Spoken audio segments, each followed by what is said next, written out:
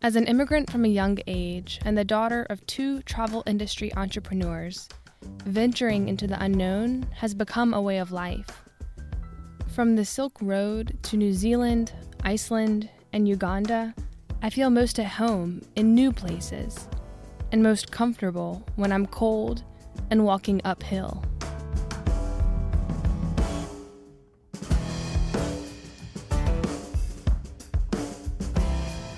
Welcome to the second episode of Catalyze, a podcast from the Morehead Cain Foundation at the University of North Carolina at Chapel Hill. What you just heard is a quote from our featured alumni guest today. I'm Caroline Leland, your producer and host. Last week we spoke with Brad Ives, the Associate Vice Chancellor for UNC's Campus Enterprises and the Sustainability Director at UNC.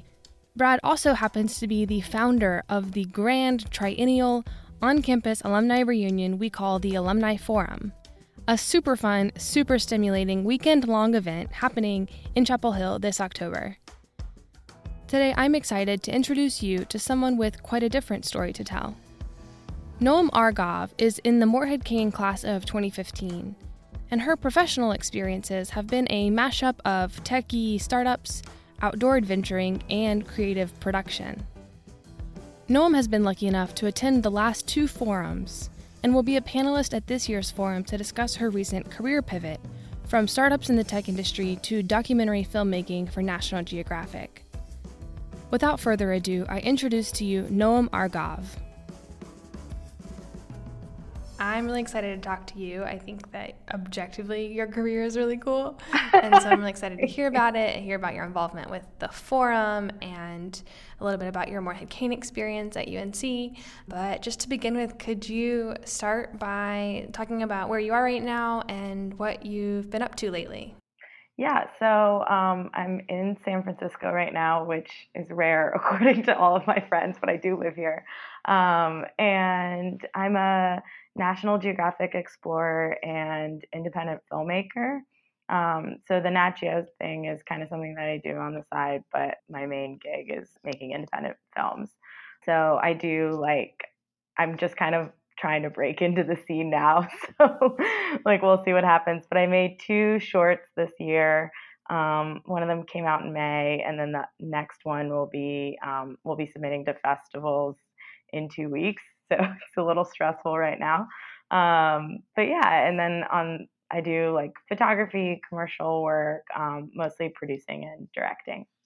I want to dive a little bit more into that in a minute about some of the specific projects you're working on. But before we do that, I'd like to talk about kind of your backstory. So how you ended up where you are. I don't know if your Morehead Cain summers played into it, but if we could start with your UNC experience, I'd love to hear you talk a little bit about what your scholar experience was like, especially your summers. Yeah, it's funny. I was thinking about my summers before we started chatting, and I realized that they actually exactly map my career trajectory, which is hilarious. That's amazing. It's super weird. It's actually really, really strange, and I didn't think about that until a couple minutes ago. So my first summer was outdoor leadership, which I think is what everybody still does, and I did mountaineering and rock climbing for 3 weeks with Outward Bound in the Rockies in Colorado. And that was my first time mountaineering and rock climbing, which are now things that I love super deeply and do regularly.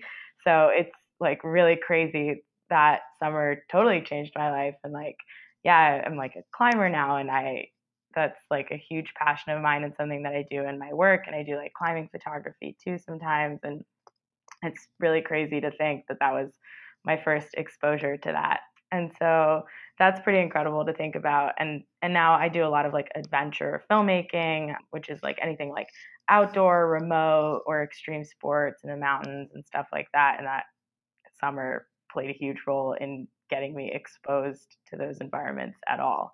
So kind of mind-blowing to think about that. And then for my second summer, I did public service in Uganda with TASO, the AIDS support organization. And I think that was the first time actually that I had traveled to, a developing country. And so that was really interesting. And now most of the documentary film work that I do is in, these remote areas. or on like sensitive topics or in like really remote communities with really specific cultures. And so that played a huge role in exposing me to that Yeah, side of what I do, definitely. which is pretty crazy. And then my third summer was an internship with the Smithsonian Channel with David Royal, which was documentary filmmaking. So it's like, it's I kind love of, it. I know it's kind of hilarious, like thinking about how every single summer really came together for what I do. And ironically, like my last summer was an internship as a product manager at a tech company in San Francisco, and that's what I ended up doing post grad.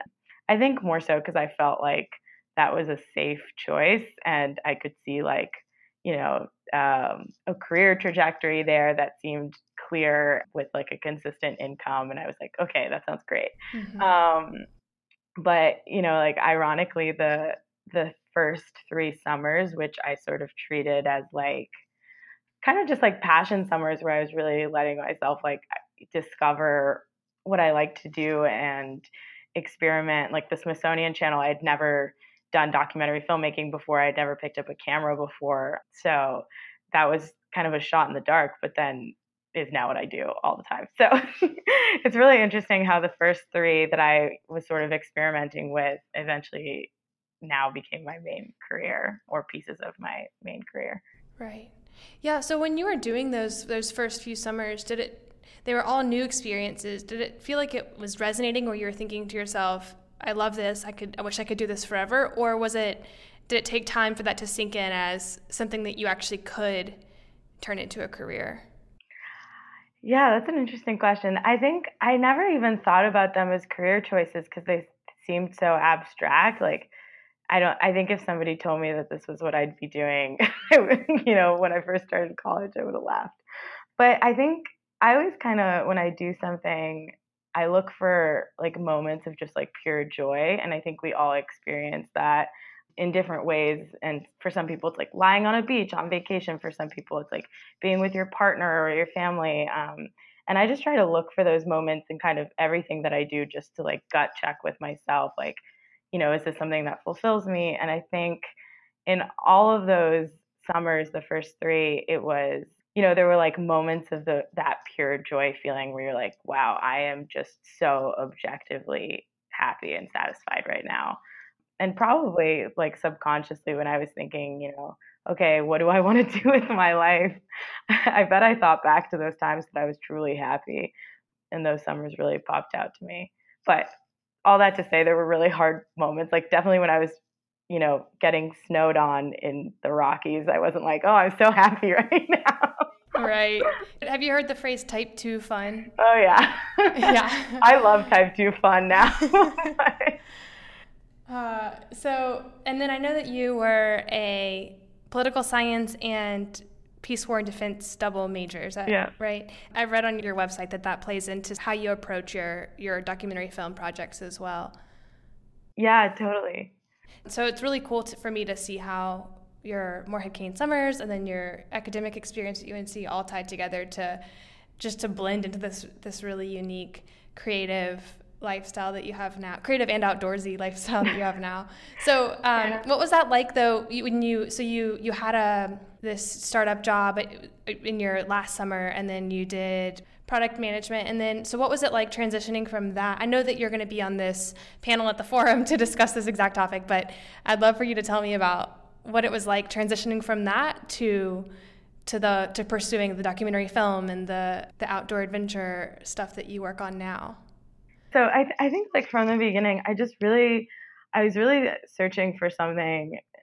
Maybe this sounds naive, I don't know, that would like make an impact on, yeah, just the world and people. And I wanted to do something that was meaningful, to people outside of myself. And I didn't really care what that thing was, as long as it impacted a lot of people in a positive way. So I think for a long time, I knew what the goal was, but I didn't know what the career was that would let me do that. And it could be a lot of things, right? And so that's kind of why I was interested in like international relations and government. But then actually, like in an internship that I did in DC at Albright Stonebridge, I saw that like tech companies were doing a lot of the work that I wanted to be doing with like infrastructure development and like internet connectivity in developing countries and stuff like that. So that was kind of the first time that I was like, oh, maybe I should work in tech, because like technology makes a huge difference on people's lives. But probably for like anyone who has worked in any company, it's not like you arrive on the scene and you're like building fiber Right. in Africa or something. Right. And so I ended up working at these startups as a product manager, which I like enjoyed the work itself, but I'd sort of lost touch with the end goal of like what I wanted to be doing. And so after my first job out of college, it was super high paying like job in San Francisco at a startup, and I was the only woman on the product team, and that was really cool for me. But it was like marketing analytics, and I didn't find it fulfilling. And so I quit after 6 months, which I think is like a faux pas in the real world, quote unquote, whatever, Right. but I just couldn't do it anymore. So, and then I got a job at a nonprofit in Nepal that was run or is run by Conrad Anker, who's a really famous climber and mountaineer for the North Face and has done all these Everest ascents. And he started this nonprofit to teach Sherpa better techniques for guiding on Everest expeditions, because they're not properly trained by the companies that hire them, and then they die at really high rates on the mountain, basically helping Westerners summit. So I spent like about 2 months there working, and that sort of repositioned me, and I ended up doing a lot of media work for them, like photography and these like oral histories with the Sherpa, and I loved that. So then I came back and worked at, still wasn't done with tech. I was still like, I got to be on this path. So I came back and worked for a fitness, like a media fitness company. And I ended up being their like senior producer, basically. So I produced all of these digital workouts. That's kind of when I was like, I was just sort of like picking up clues along the way. It was like in high school, I took a film class, and then I did this Smithsonian Channel internship, and I really liked it. And I took photography courses in college, and I liked that. And then the Nepal thing. And then here I was producing media, and I loved it. And so that's when I was like, okay, if I just take a step back and put all the pieces together, I really like storytelling, and I really like visual storytelling. And so that was kind of the turning point for me, where I was like, oh, this is what I like to do. And then, so while I was at the startup, I kind of on a whim applied for a National Geographic grant to make a documentary. And I was like, if I get this, I'm going to quit my job. And then I got it. So I quit my job. Amazing. And the rest is history. So the grant, the National Geographic grant, that's what makes you a Nat Geo explorer, right? Right. So now I'm kind of, I'm like a permanent freelancer for them, if you want to think of it that way. So I just pitch them on projects, and if they like what I've pitched, they'll give me grant funding to go out and do it and research it and shoot it. Mm-hmm. Do you have any pitches you're currently working on? We're just wrapping up a project about backcountry skiing with horses in Kyrgyzstan. So that's going to be a short that's coming out, and it's all about like preserving culture by incorporating it into new sports and tourism. So that'll be done, I think, by the end of the year. Where do your ideas come from? Like, how did you come up with to do a video about backcountry skiing with horses? Where did that come from? I think that one was, it's just from like traveling or like having an eye out for interesting stories. I kind of think everything is interesting, and almost to a fault. Like I see potential in everything and everyone, but I think it's good for my job maybe. But yeah, for that one, I was traveling with actually another Moorhead, Graham Palmer, in we did a trip along the Silk Road after college graduation. And we were in Kyrgyzstan, and it was my first time there. And this guy, I was like looking at the mountains, and I was like, whoa, those lines would be pretty cool to ski down.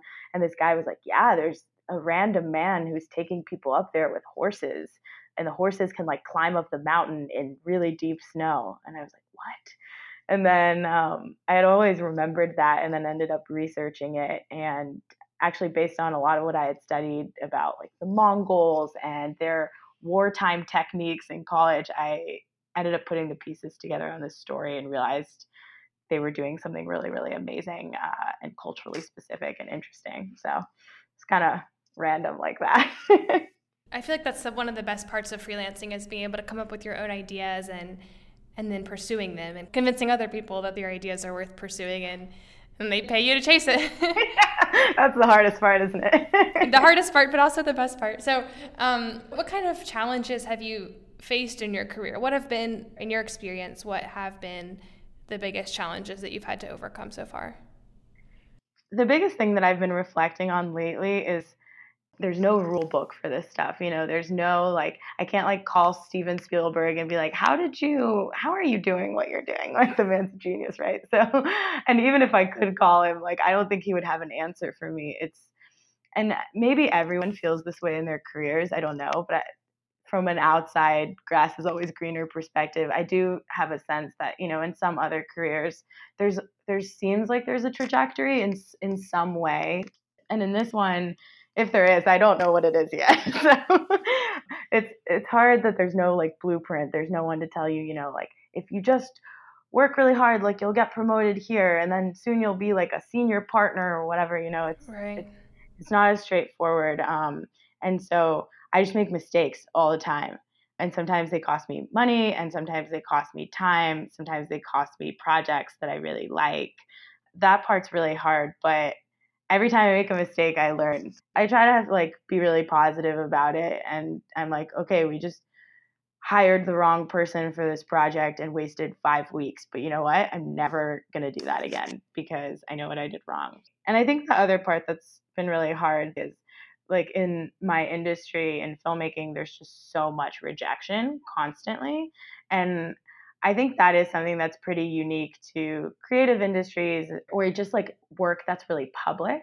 Like at every stage of the process, I'm being judged, right? Like I have to pitch my idea and everyone's judging it and deciding if they like it. And like 99% of people don't like it, right? And then one person says, okay, that's a good idea. Have some money, go make your film. And then you make the film and then people are also judging it and nobody likes it and no festivals want it. And then, so it's just constant rejection for fellowships and grants and festivals and whatever. But it's been really liberating. I think like probably most Moorheads or most like high achievers or however you think of yourself, like you're not used to getting rejected that often, probably like for most Right. most of your like young adult life because you're just used to like being good at what you do, or maybe you're not being judged as constantly. And so it's been really, really interesting and humbling just being rejected all the time to the point where like I get a rejection email 3 times a week from 3 different places, seriously, because I apply to a bunch of stuff like grants or whatever. And I just like wake up and I'm like, and it's like, dear Noam, unfortunately. And I'm like, oh man. Do you keep those emails or do you delete them? What do you do? I used to get really upset because I really didn't deal well with rejection, I think, for a long time. But I got advice from another filmmaker that I've been thinking about a lot recently and channeling. And it's like, you should ask why you were rejected and use it as a learning experience and be like super kind to people and use it as an opportunity to keep the door open. And I just thought that was beautiful because I think usually when you're rejected, you're like, I don't want to talk to you anymore. Like you rejected me and right. Like you don't even know, like I'll show you. But actually it's been so much better for my psyche and for my career to be like, hey, like, thank you so much for your email. Like, totally a bummer that we didn't get it. Would you mind hopping on the phone and talking to me about why we didn't get the grant or whatever? Like, I'd love to talk to you about it and learn more. And actually, people are super open to that. And those connections just end up being really valuable later. And then you usually end up getting that same thing down the line. Yeah, that's an amazing piece of advice. That's something I can imagine myself doing a better job of, for sure. Yeah, I'm still working on it. It's almost counterintuitive, but then when you describe it, it makes perfect sense. Yeah. Well, so when you're talking about dealing with uncertainty and lack of structure and dealing with rejection, do you think that your Morehead Cain experience helped prepare you for that? Yeah, I think so. Now that I never thought about it before, but I think I really liked the Morehead because I didn't feel I didn't feel like there was a set path and no one was really going to tell you what to do. Like no none of the advisors or the way that the program is structured were going to say like this is the right way to be a Morehead or to like live your life. And I felt kind of like what I said before, like I felt that the summers were really experimental. At least that's how I treated them. I wasn't really thinking, oh, I have to structure my summers perfectly to fit my major and to create some sort of career path. I was just using them as pure exploration. And I think that that's super helpful because now looking back, that's the biggest advice I would give to anyone in college. I would just say like, oh, like explore, explore, explore. Like don't think that you're going to do this one career path because you probably won't. And so I think having that flexibility kind of molded my brain in a way that I could deal with uncertainty and with lack of structure and like thrive in it. Mm-hmm. I want to switch gears and talk a little bit about the forum. So you're going to be on a panel this year. You attended the forum last time 3 years ago. What motivates you to support the forum in this way? Why do you think it's worth it? I really like community. I've always been obsessed with community. Maybe it's because I'm an immigrant. I feel like the Morehead is a really good community, like all of the scholars and the alumni. And it's just cool to come together with such interesting people. And I feel like every time I'm there, I like think new thoughts and it's kind of like a group therapy session for me. And I feel like people are really vulnerable and open on the panels and it's great to hear from people who are older than me and more experienced. I remember at the last forum, someone on a panel, I don't remember who, spoke about how like, in your 30s, maybe in your 40s, you're like really obsessed with your career success, but then you get to like your 50s and 60s and you're really into mentoring people. And that always really stuck with me because like every time I get stressed about work or I'm like, oh, why haven't I won an Oscar yet? I'm like, wait, actually, like people are the most important thing, and that's what actually creates happiness and helping people. And that was something I learned at the forum. So I always come away with this like really deep philosophical takeaway or two, and that's really beautiful. Right, and I neglected to mention that you are also on the forum advisory team. Oh, yeah. And I guess you've been to 2 forums, right? You went to 2012 and 2015? Yeah, I think I've been to all of them since I've been a scholar. Mm-hmm. So this will be your third. So can you share 1 or 2 favorite specific memories from the forum? Is there anything that jumps out as a particularly valuable moment? I'm just thinking of a bunch. I last forum I did this is a silly one, but we did the 5K and I did it with Amira Jiwa. She's one of my best friends and she never runs and we ran it. And she hated me the whole time, I think. But we finished. I think in the middle she was like, I'm gonna throw up, and I was like, oh my god, don't throw up. But it was totally fine, and she's a great runner. Getting in that physical vigor. Yeah, exactly. It was super fun. I love a good 5K, so that's always a blast for me. That's fun. And then I guess just my final question would be, what are you looking forward to most at this upcoming forum? I just love seeing everyone. I like being back in North Carolina. I really miss it. I'm not even from North Carolina, and it's pretty wild. I didn't even really know about UNC Chapel Hill before my guidance counselor recommended the Morehead to me. And I thought it was like a religious school because it was called Chapel Hill, which is funny. I wonder how many people have ever made that mistake. Yeah, I had no idea. I mean, again, like I immigrated here with my parents. Like we just didn't know anything. Like I learned about right. which colleges I should apply to because I read Gossip Girl. And I was like, okay, Brown and Yale. Like, I was such an idiot. Amazing. Where did you immigrate from?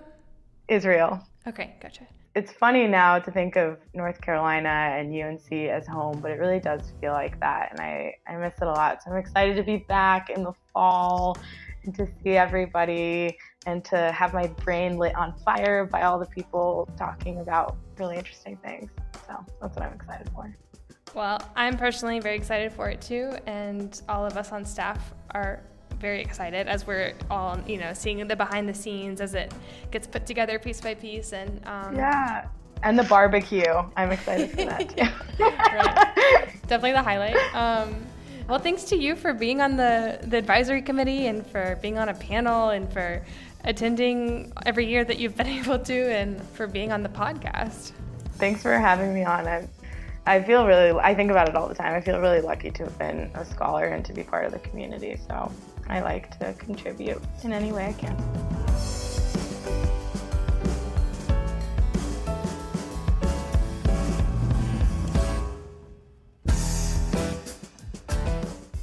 You've been listening to Catalyze, a podcast produced by the Morehead Cain Foundation at the University of North Carolina at Chapel Hill. To learn more about Noam and her work, check out noamargov.com. That's NOAMARGOV.com. If you're a cousin, you can find her on the Morehead Cain Network. A huge thank you to composer Creighton Irons, Morehead Cain class of 2005, for creating our theme music. You can learn about Creighton and his work at CreightonIrons.com. That's CreightonIrons.com. And as we mentioned on our first episode, we want to hear from you. We welcome your ideas and feedback for Catalyze. Tell us what you like about what we're doing, what you want done differently, and ideas you have for making this project even bigger and better. Until next time.